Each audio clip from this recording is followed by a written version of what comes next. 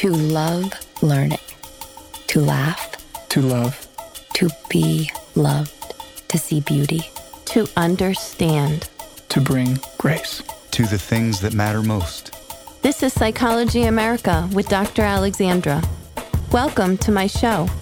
For every life stage, we have questions. Let's enhance our lives together as we explore the things that matter most.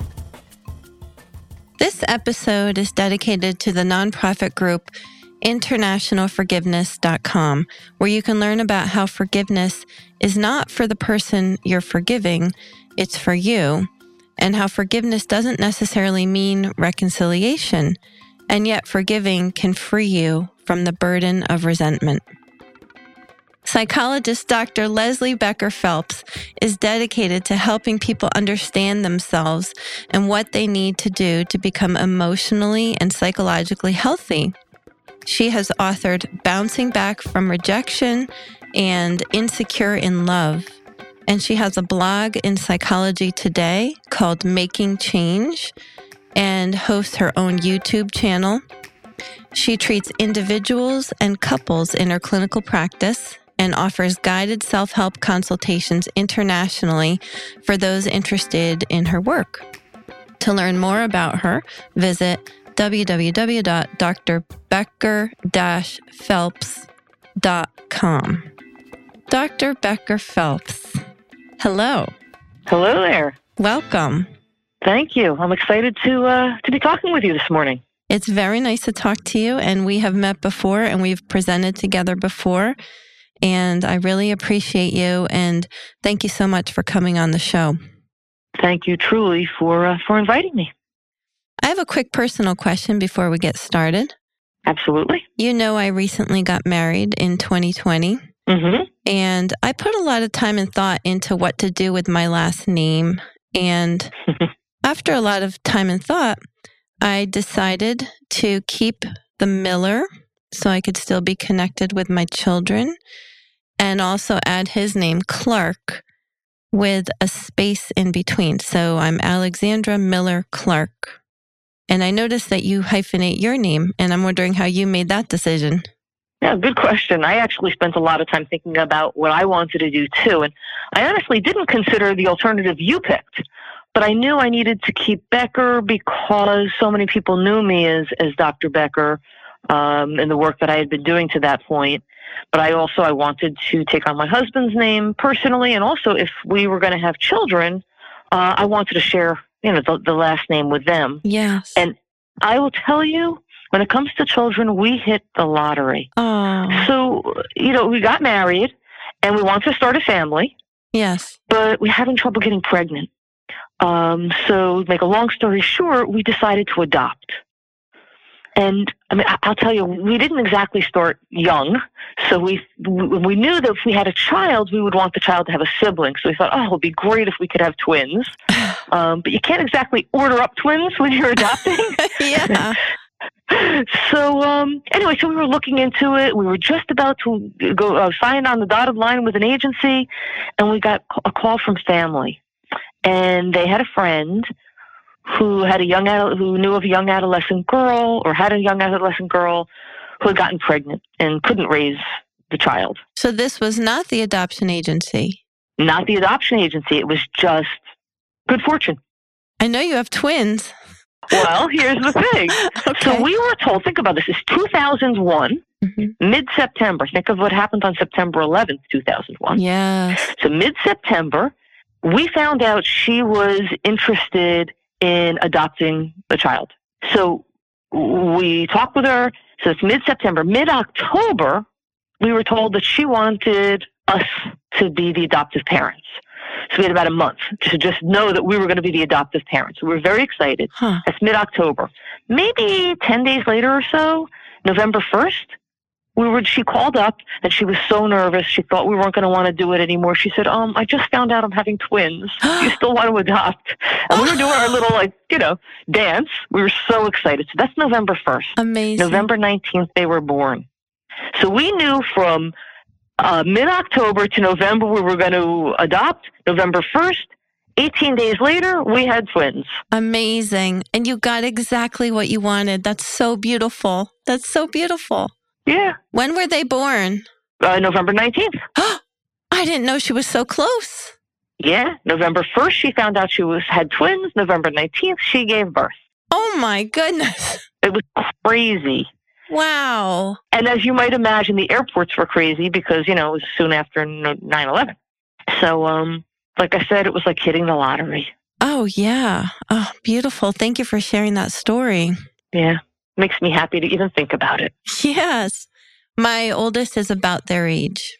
Oh, really? Yeah. She was born in 2002. Mm-hmm. Yes. So now she's in college. Now she's away. So we are going to talk about attachment theory, which is your specialty. I've only touched upon that briefly in actually the episode called Launching Children and Letting Go, where I do talk about my oldest child. So I'm excited to share that with listeners, your expertise in that area. And also, you recently wrote that book, Bouncing Back from Rejection. Mm-hmm. And I thought maybe we could start. I have a question about rejection sensitive people. Sure. In your book, you said that people that are rejection sensitive are likely to do these three things. Number one, withdraw socially. Number two, constantly present themselves in a positive light, such as being extremely kind and caring. Or three, become a perfectionist and try to be perfect so that they don't get rejected. Mm-hmm. Can you speak to this? Well, I think it's, you introduced me saying, my focus is on attachment. Yes. And it really is based in attachment, the way people connect. And it's which I see as sitting on the foundation of how you relate to yourself and how you relate to other people. Yes. Those are the two pieces. You take those two pieces and you put them together and you have somebody's attachment style. Yes. So when someone is sensitive, no, first of all, let me back up. Yeah. Nobody likes rejection. So it doesn't just mean like, if you don't like rejection, it's an issue because it's human, right? Mm-hmm. But the sensitivity is when even small rejections, or maybe it's an ambiguous situation, you just take it as a rejection, you're just sensitive to it. Mm-hmm. It's kind of based in this sense that there's something not okay about you. So you're quick to read that in or feel overwhelmed. If you experience even a small rejection, it just feels like it's a confirmation that there's something wrong with you. Mm. So that's based in your attachment style. So that's how you relate to yourself, and then how you relate to others. One thing that creates insecurity is when you see other people as not emotionally available to you. Mm-hmm. And so, you don't want to get rejected. So you might pull in, you might isolate. Or the other thing is what you might do is almost the opposite of that. You pour yourself into getting other people to really like you or respect you. You try to earn their love or approval. Mm-hmm. So that's the flip side of that. But again, it's based on an expectation that you're going to be rejected and trying to keep that at a distance. And for some people, you described really well in your book the model of self and the model of others. And that's what you're talking about and how it leads to certain attachment styles. Can you give a little more detail about how it leads to the different attachment styles? Sure. So your model of self is the way you view yourself, right? And it's a range. It's from I feel loved and accepted and valued, and then all the way across the range to I feel unloved, unworthy, having no value. So you could be anywhere along that range. So that's model of self. Yeah. And the model of others is viewing other people as either emotionally available and there and supportive and valuing you, that they see you that way. And again, it's a whole range all the way to them being emotionally unavailable, and that is just not interested or even hostile towards you. So you have those two things. And when you put them together, I always find it easier on paper because you can draw the grid of putting them together. Yeah, you have lots of good grids in your book. Yeah, and it's kind of hard to me to see in my head. But what I do is, you cross them at two axes, and what you come up with is 4 different categories. And those are our basic 4 attachment styles. Mm-hmm. In fact, when I work with people and everybody wants to know what their attachment style is, we can talk about it, but really what I focus on are those model of self and model of others, because I find it so helpful in trying to understand yourself and heal. But back to your question, so if you have a model of self where you feel loved and accepted and valued, and you have a model of others as emotionally available to you, you put those together and then you are securely attached. And what that means is if you have struggles, you're having whatever difficulties, you have a sense that you can turn to yourself because you feel good about yourself and you're able to manage it. And you can turn to others because you think they're going to be available. Mm-hmm. And so you're able to balance that self and others and have kind of an interdependent relationship. These people are very strong. They're very resilient. They are not going to be rejection sensitive. Again, doesn't mean that they like rejection, but they're able to bounce back from it. So that's your securely attached person. And that's like 60% of people? It's about 60%. Yeah. Yeah, approximately. And what's interesting is they've done research all around the globe, and it holds.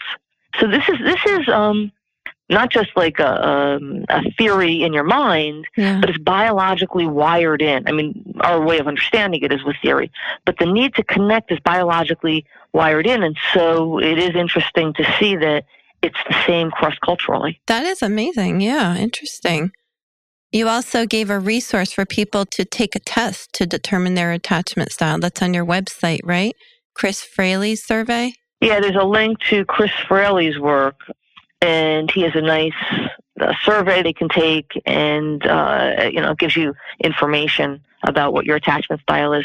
But you can figure it out on your own, simply by kind of having a sense of where am I, if you were to draw a line out, and just draw out a line, anchor it on both sides and say from unworthy on one side and worthy on the other, or unlovable and lovable, and kind of think, where am I along that line? And if it's closer to the lovable, and then you do another line where you look at other people as being emotionally unavailable to available. And they form a cross, just for listeners. Right. One goes vertical, one goes horizontal, like a cross. Right. And if you are more towards seeing people as emotionally available, that tells you that you are right in that secure attachment area. One thing that's, I think, sometimes confusing for people is that, there's 4 attachment styles, and people think, okay, which of the 4 attachment styles am I? But the truth is, they're not categorically different. It's not like everybody who has a secure attachment style looks the same, because each piece of this is a range. So you could be like a securely attached person who maybe has some struggles within themselves, or a securely attached person who looks to others but is kind of hesitant or not 100% convinced that they can rely on others. Mm-hmm. So it can look very different in different people, and your attachment style can be different with different people in your life or in different domains of your life. And in addition to that, to make this more complicated, it can change over the course of your life, which is important, because what that means is if you're insecurely attached through making changes and growth and healing, it can change and you can move towards a more secure attachment style. Thank goodness. Thank goodness. They can change, right? There's hope. There's hope. Absolutely. You haven't mentioned the avoidant attachment style. Right. So actually, all I mentioned was the secure attachment style. Yes. So somebody who's anxiously attached or has a preoccupied attachment style. So someone who's preoccupied, what happens here is if you feel you're not worthy, or there's something wrong, or you feel defective, there's something wrong with you, you're inadequate, something along those lines. You feel that, but you see other people as a resource you can reach out to who can help you. Okay, so now you're thinking, I'm having a really hard time. I can't help myself. I'm not capable. I don't know how to manage things, but I can reach out to other people, which is great, except here's the rub. If you feel unworthy, you're going to have the fear that the other people, even though maybe they could help, they may not want to help you because you feel unworthy. So what happens is you may find that You are like the nicest person in the world. Nothing wrong with being nice, but you're trying to earn people's approval, or you're really focused on money, or you're really focused on being socially, high up in the hierarchy. Whatever it is, you may find yourself focused on these things as a way to try to earn someone's love, and you become preoccupied with that. Thus, the preoccupied attachment style. You can lose yourself to trying to take care of others, and that really can backfire on you. You like calling it preoccupied versus anxious, I notice. Well, they're actually somewhat different. Anxious is more general because you can be anxiously attached, and then you can feel like you're not okay. Okay, so then just in relation to yourself, you have anxiety just being in the world. But then the question is, if you see other people as emotionally available, you're going to become preoccupied with trying to earn people's caring. If people are not emotionally available and you don't feel good about yourself, now you're in a fearful avoidant. Oh, okay. So both fearful avoidant and preoccupied are both anxious attachment styles. But the fearful avoidant, that's really tough, because what that means is when you're struggling, you feel threatened in some way or having a hard time, you try to turn to yourself, but you feel not capable of it. You try to turn to others, but you don't think they'll be there for you, or they'll be harsh to you. And you end up trying to do both things, and it can be very disruptive. But fortunately, not as many people have, many fewer people have that attachment style. But it causes a lot of pain, a lot of disruption in relationships. And for these people, life's real hard. And if your listeners, if you feel like you connect with that, I would really encourage anybody who really connects with that to get some therapy and support so you can do some serious healing, because you don't have to live with that kind of disruption in your relationships with other people or with yourself. I've read some authors seem to have very little hope for anyone in the avoidant category. Have you noticed that? So the avoidant category I have not addressed. So again, avoidant is the broader term for anybody who feels more positively about themselves, but is avoiding. So they're avoiding others because they see other people as emotionally not available to them. Okay, so I think of it as the dismissing attachment style. Because what happens for these people is, from a young age, emotionally speaking, even people who are treated well, have loving parents, but for whatever reason, at a young age, they have the sense that they need to take care of themselves. They don't look to their caregivers for emotional support. Okay, so they turn inward. These are kids who, as toddlers, mom comes, mom goes, they just focus on their playing and they don't seem to get upset. Inside, they might be upset and feel distressed, but they just take care of stuff. So they are dismissing of their own feelings. They override it in order to engage in the world. And there are lots of reasons. I thought you were very sensitive in explaining that sometimes that happens because the parents themselves, maybe they have two jobs, maybe they're just not available. Right. But it could be that they've got a really, really great job and they're not available. Right. I mean, there's so many, and I in my book, I know this diverts us a little bit, but I think it's really important. This isn't about blaming parents. Right. So much of people's dislike of attachment theory is because it's like parent blaming. And it's not about that. Because, first of all, that doesn't help anybody. Right. And there are so many elements that go into this that it doesn't even make sense. So it could be, a parent was very ill and that they couldn't attend to the child. The child is born with, say, Asperger's, and it's hard to connect. Or ADHD, a significant ADHD may make it hard to connect. There's so many, or the child is ill. Multiple. Right. or they have a sibling who was really ill. There's so many reasons. So this isn't about blaming, but it is about trying to understand your experience. So if your experience, going back to the dismissing attachment style, if your experience was you, for whatever the reasons are, would override how you were feeling, just try to minimize any emotions, keep them at a distance so that you dismiss your emotions so you can focus on what you need to in the world, then you don't see other people as people you could rely on. Either you've learned that they're not able to be there for you in that way, or they're hostile towards you, or they're just not there, like physically there, whatever the reason is. So then you develop in your personal style you're dismissing of the help other people might offer you or the ways they might be there for you because you don't trust it. Yes, you don't try because growing up, your needs were not met.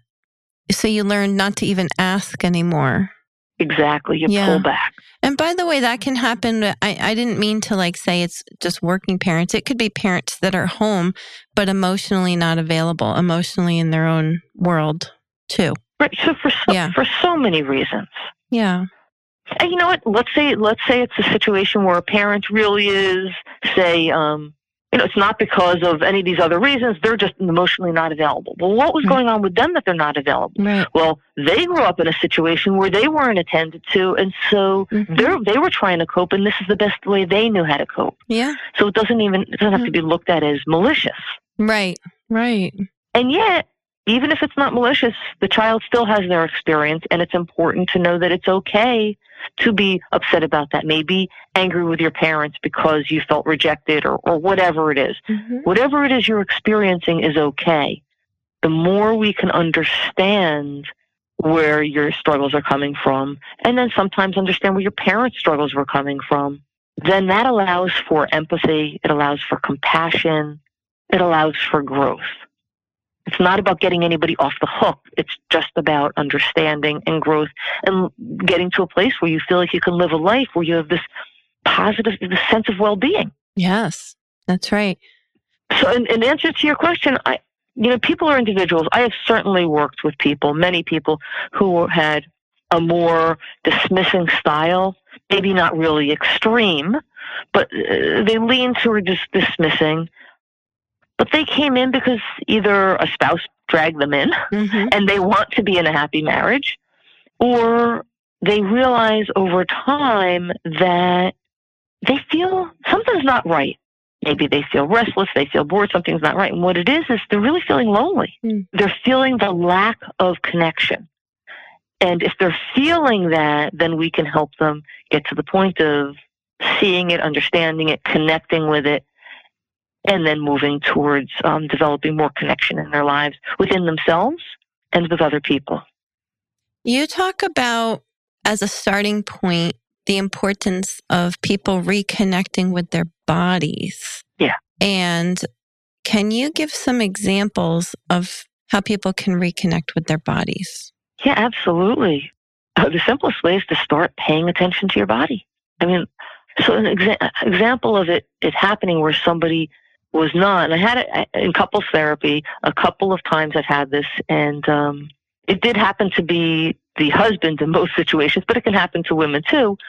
They were interacting, and clearly the man looked sad. He looked upset. He had a tear running down his face and said, "How are you feeling?" "I'm nothing." I said, "You're not feeling anything?" "No." So then I said, "Well, I'm noticing there's a tear running down your face." I just touched the face and the look. They said, "Yeah." And they just didn't know what to do with it. So the first thing you want to do is you want to pay attention. Now, in that situation, in one of them, once I brought their attention to it, they were able to say, "Yeah, I guess I'm sad," and then we could talk about it. The other one really didn't know, and I kind of said, I would imagine if I heard the thing said that you just heard from your wife, that I would feel really sad. It would make me sad because of whatever. And then he was able to say, yeah. So then, you can grow from there. As far as for your listeners, if you're having a moment when you're really struggling, you may just want to pay attention to your body. Sometimes it's enough just to think that. You may realize, I have this churning in my stomach, or my chest is tight, or I can't swallow so well. If it's hard for you to even identify that, you can do a body scan. Start with your toes and slowly go up through your body, up your legs, into your belly, your chest, all the way to the top of your head. And you just slowly go through and just pay attention to anything you notice.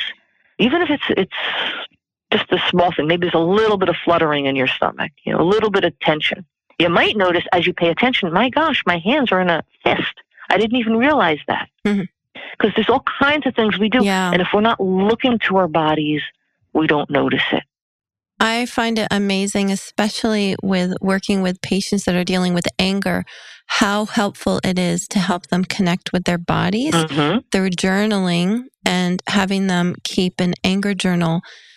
And as part of that, they have to say, where was it in my body?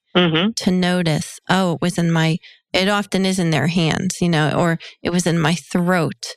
Right. And that helps them to actually become more aware of the anger before it comes out. Right. As they learn where it sits in their bodies. So I will share with you, and this is first time I've been saying this because I am currently working on a workbook to go with the first book that I wrote, Insecure in Love. But there's an exercise that is going to be in there that is fascinating. What some research has found is that, first of all, emotions, they come from within our body, right? Physical. That's why we're talking about sensations. That children physically don't differentiate emotions the way adults do. It's a broader feeling. And as you get older, it moves to different parts of your body. You tend to feel different emotions in different places. So what I do is I have like a outline of a person, right? Just a simple outline, nothing fancy. And you think, like, when you're feeling something, where do I feel it in my body? And you color in the place where you feel it. And so you can start to see where you feel in your body. And if you do that over time, you can start to see the pattern. And if you can then label, like, oh, when I feel that, what emotions go with that? Oh, that's anger. And you can write that down on that body. And what you'll start to notice is you feel the emotions in particular places in your body, and you can start to be more aware of it. And then once you're aware of your sensations, as I started to say, a lot of times that's a portal to knowing what our emotions are. Yeah. And honestly, it's a lot of times it's hard to know what our emotions are, especially when we're overwhelmed. So I encourage people to look at a list of emotions, and I provide a list of emotions for people to just point, what are my different emotions? And it gets you out of the emotion for the moment, but you can see what all your different emotions are, and then you can choose to pay attention to that and step back into the experience to really allow for your experience. I loved your exercise called Sit with Your Emotions. And I thought it was so great about how you have people attend to different emotions. Can you talk about what that is? Absolutely. And if I can back up for a moment, what I'm really, the broad strokes of this is I'm really encouraging people to develop compassionate self-awareness. Okay, so when you are self-aware, it's kind of a vague term, self-aware. So I encourage people to be aware in these different domains. I use the acronym STEAM, but to be self-aware with sensations, thoughts. E is for emotions, A is for actions, M is for mentalizing. We can talk about that later. That's the one that doesn't necessarily make sense right up front. But when you can be aware in these different domains of awareness, you are developing a very rich narrative of yourself, a very rich understanding of yourself. And with that level of understanding and connection to yourself, you can then have empathy for yourself. You can have compassion for your own struggles, and that's where healing goes. So that's the purpose of us looking at the sensations, thoughts, emotions. Okay? So sitting with emotions. I haven't forgotten your question. Sitting with emotions. So let's just say you're somebody who really doesn't connect with your emotions. And I have a lot of people come in, they just really don't know what they're feeling. There's a lot of times I ask, and they'll tell me what they're thinking. I say, well, that's a thought that you think that this other person is going to reject you, or they have rejected you. But what are the emotions? And they don't know. So a lot of times we start with the sensations, bring them, notice in their body, and then let's say they notice tightness in their chest. And I say, what's that about? And they're able to be like, oh, wow, it's connected with fear. Great, we've named the fear. Now you want to sit with the emotion, because it's not enough to name it intellectually. We've got to be able to connect with our experience. So you'll sit down, just take a few breaths to really kind of settle into your quiet, undisturbed space. You sit down, and you may want to come back, be aware of the sensations. Sometimes that helps you reconnect, but the idea is to connect with the emotion, let's say fear in this situation. And you allow yourself to be with it. And what you may find is you want to jump out of it. You start thinking about things. You're like, oh, there I go thinking. I'm going to come back and let me just be aware of this experience. And you stay with it. And you let it be. And what you may find is fear moves into rage or anger. Or fear starts to get more intense as you sit with it. Or it might get more intense, and then it may settle down and get less intense. So what you notice is you're really observing, like, yes, the fear is there, but really I'm feeling okay. I don't like the feeling of fear, but I'm not afraid of the fear. I'm not trying to run from it. I'm able to be with it. And that's what you want to do, is you want to be able to feel at home within yourself with whatever emotions you're feeling, even if they're uncomfortable or painful ones. You gave a couple of examples. What's interesting about this exercise to me is that people can have multiple emotions all at once about a situation, or they can even have conflicting emotions. Mm-hmm. But with this exercise, you have people hone in on one emotion at a time. You had such good examples. Like, I think there was a woman who had a friend that always wanted to borrow money from her. Mm-hmm. And she had, what were her two conflicting emotions? I wrote this some time ago. Those sound familiar. Oh, okay. So, you know what? I think my guess is, so if I imagine someone, because I've seen that kind of scenario play out, somebody wants to lend someone money because they want to be a good friend and they feel caring towards the person, right? Yes. So they're feeling that caring, but then they're also feeling taken advantage of. And they start feeling angry. Mm-hmm. But then they feel like that's not okay to be angry. Now they're angry with themselves for being angry with the person. And, you know, then you might feel shame because you're not a good person anymore. And so it can really spiral. And if you find that that happens, you have all these different emotions and it just feels, you know, kind of too much, I would go back to looking at the list of emotions, naming them, right?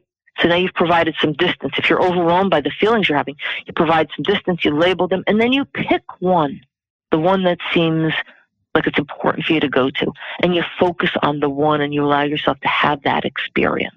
That's the whole thing, is all of us allowing ourselves to have the emotions and not tell them to go away. And I have to tell you that just maybe a day or two before I read this part in your book, a patient brought in Rumi's poem, The Guest House. I love that poem. And then, I mean, so shortly after, I ran into that poem again in your book. And it's so fantastic. Rumi is so amazing. Amazing. I've mentioned him on the show before. Yeah. He's a Sufi Muslim from the 1200s from Afghanistan.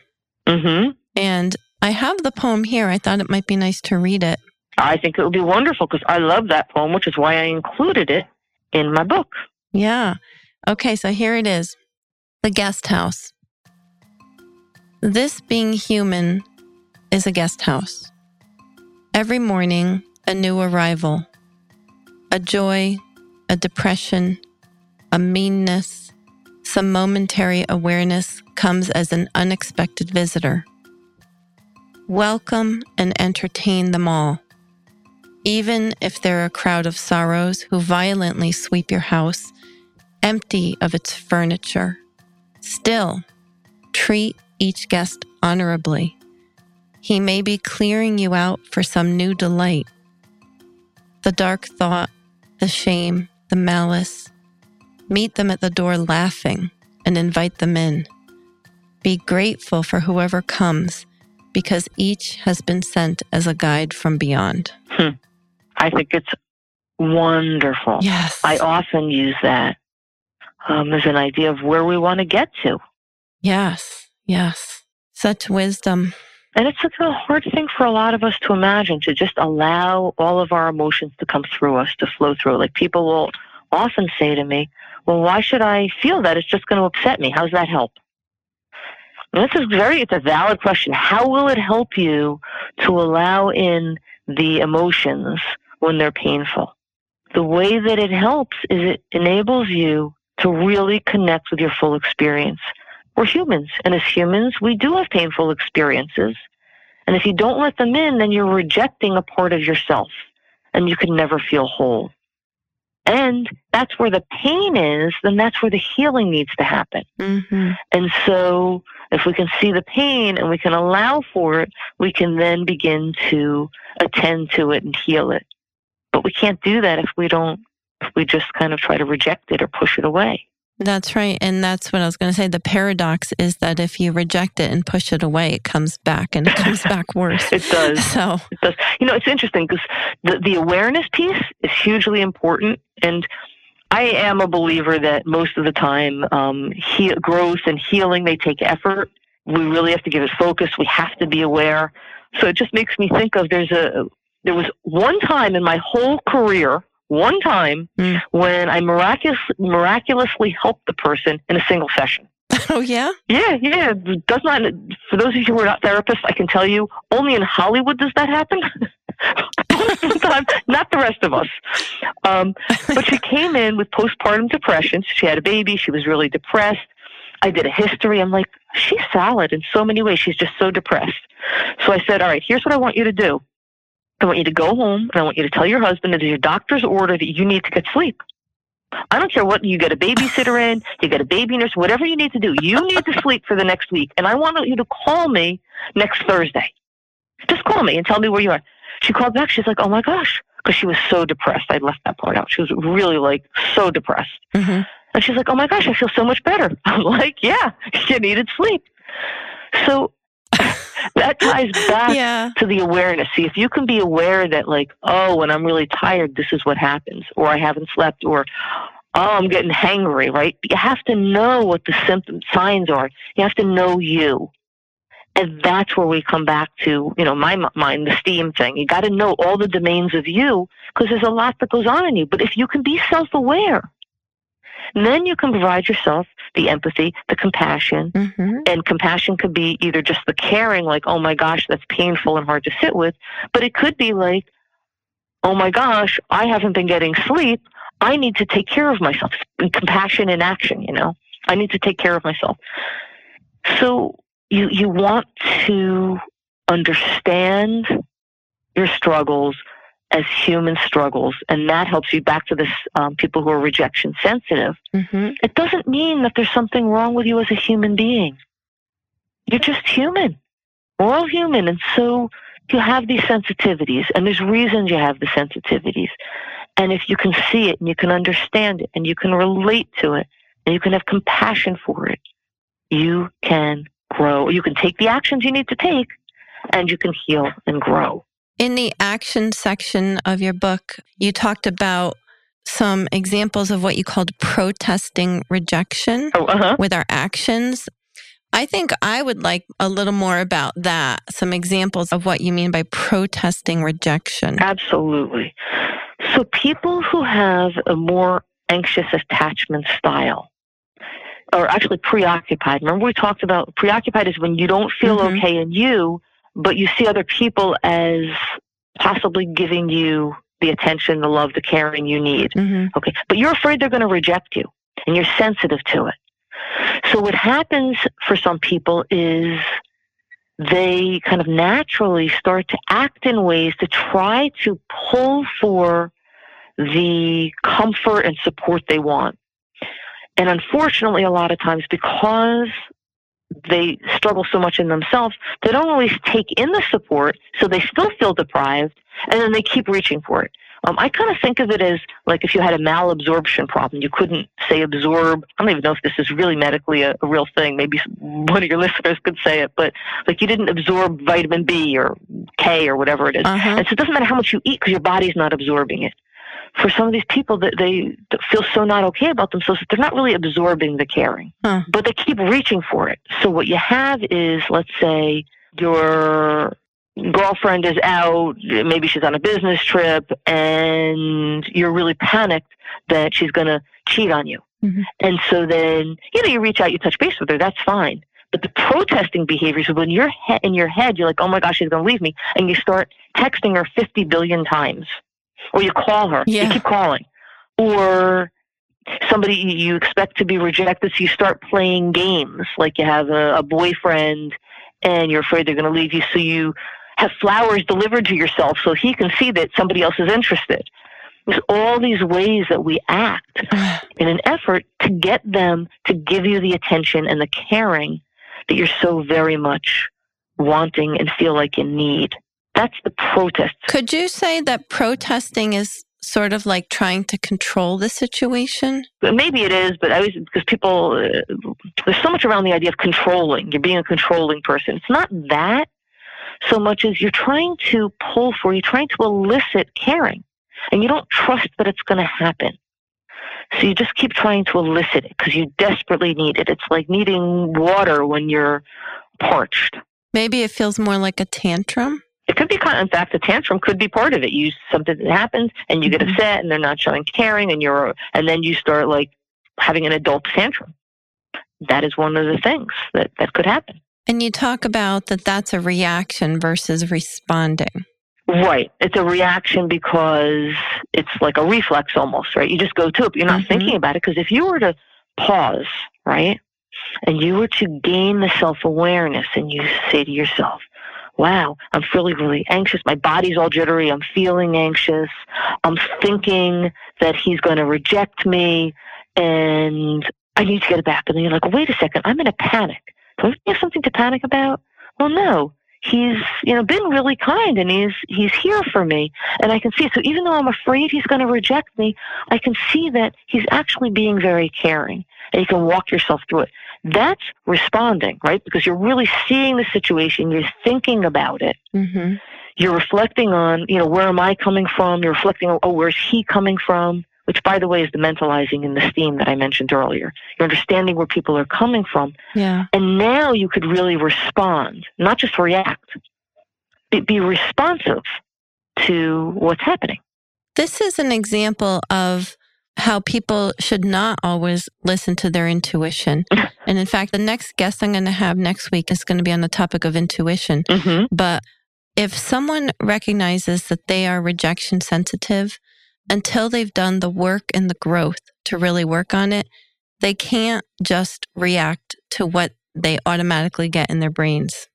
No, what you will want to do is you want to take it seriously, but pause and reflect on it. Take a few breaths to just calm your system down and reflect on it.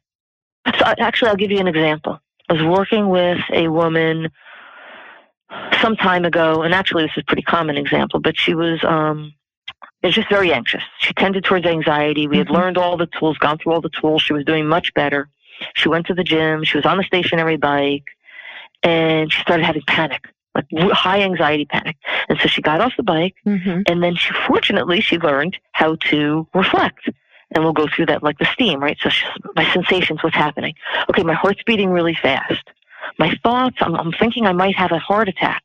But now she starts getting curious. Wait a second, my heart's beating fast. I might have a heart attack. Is that really what's happening?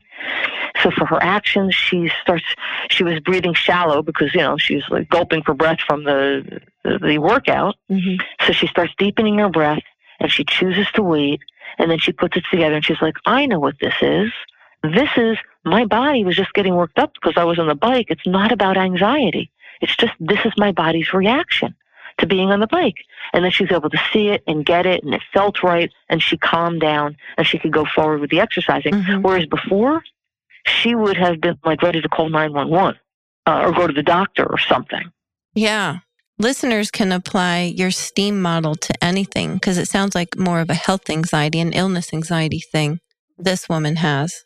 And you're using the STEAM model, which is from your book, Bouncing Back from Rejection, to apply it to this situation. Yes, it just helps you be able to get that perspective so you can respond rather than just react.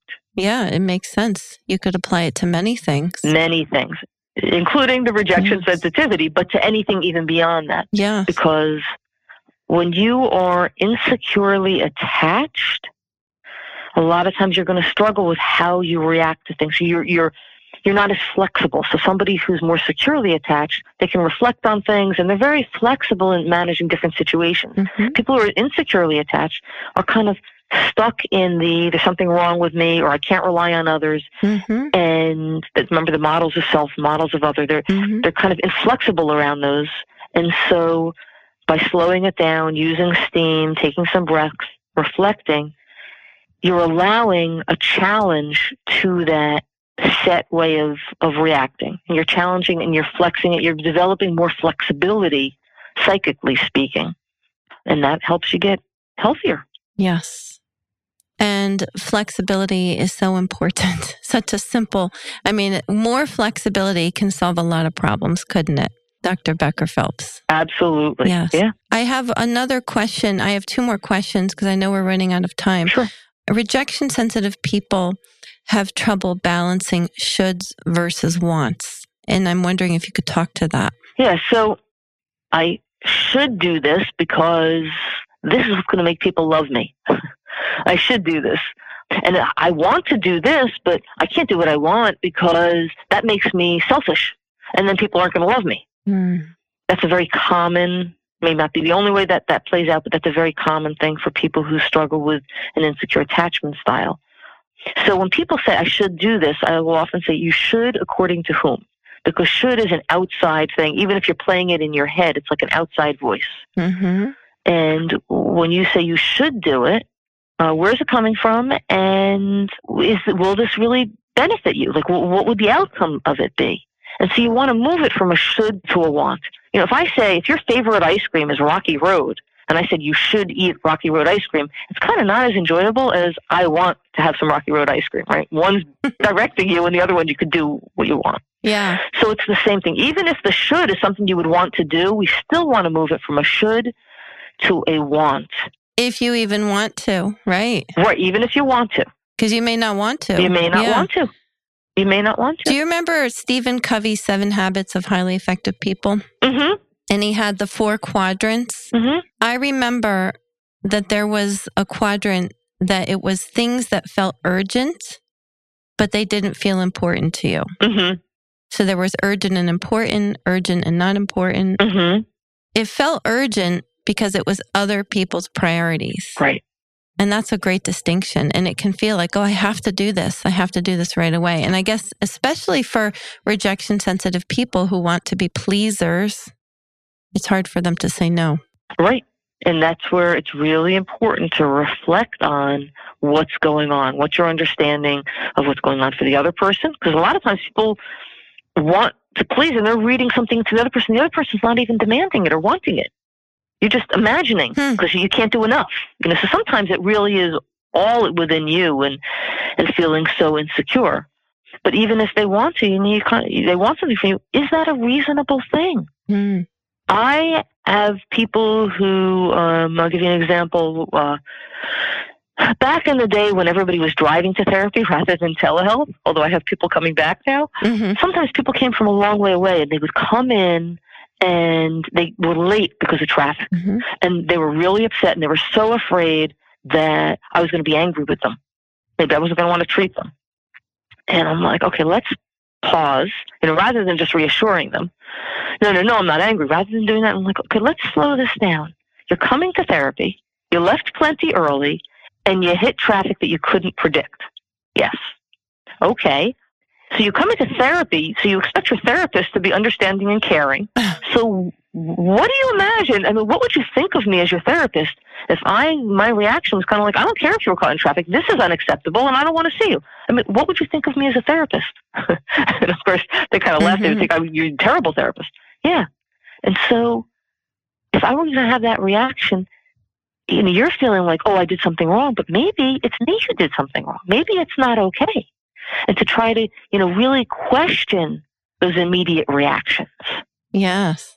Yes. That's much of what you seek to teach people through the book. Yes. Yeah, absolutely. If you could choose one thing that you regret that we missed in this conversation that you wouldn't want people to miss about what you're trying to teach through bouncing back from rejection, can you think of what that might be? I think we have covered a lot. I guess one thing that I would throw in there is it's easy to talk about this stuff, but when you're having a reaction, your body your sympathetic nervous system is pouring out this energy. You're not going to be able to think straight. That's just part of how the human body works. Yeah. When you're in that heightened state, you're not going to be able to think straight. But if you can remember one thing, learn how to do deep breathing, diaphragmatic breathing or deep breathing. Learn maybe a breathing technique, even as simple as, I'll just teach you real quick. Inhale, exhale. Just say to yourself, when you breathe in, inhale. When you breathe out, exhale. There's a lot more to breathing than that, but something that gets you to breathe.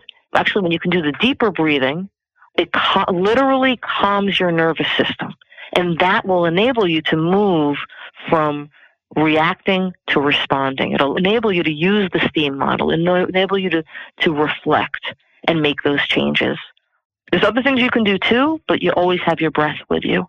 So that might be a helpful tip. I agree. That's the greatest go-to, is to learn a wonderful breathing technique, such as 4 in, 6 hold, 8 out. That's another one. Yep. Yes. I always like square breathing. That's another good one. Square breathing or box breathing. You're just slowing the breathing down. I know we don't have time to go into all of these. That's probably a whole nother podcast episode by itself. But it's true. It will actually change your body into a more relaxed. It's better than walking away to do a conscious breathing. I don't know if we have time for this, but I'm going to throw it out there. Okay. So there was a situation I had many years ago where I used the square breathing, which is basically you breathe in for 4, hold for 4, exhale for 4, and hold for 4. You just keep doing that. Mm-hmm. But I heard people saying they did a face plant.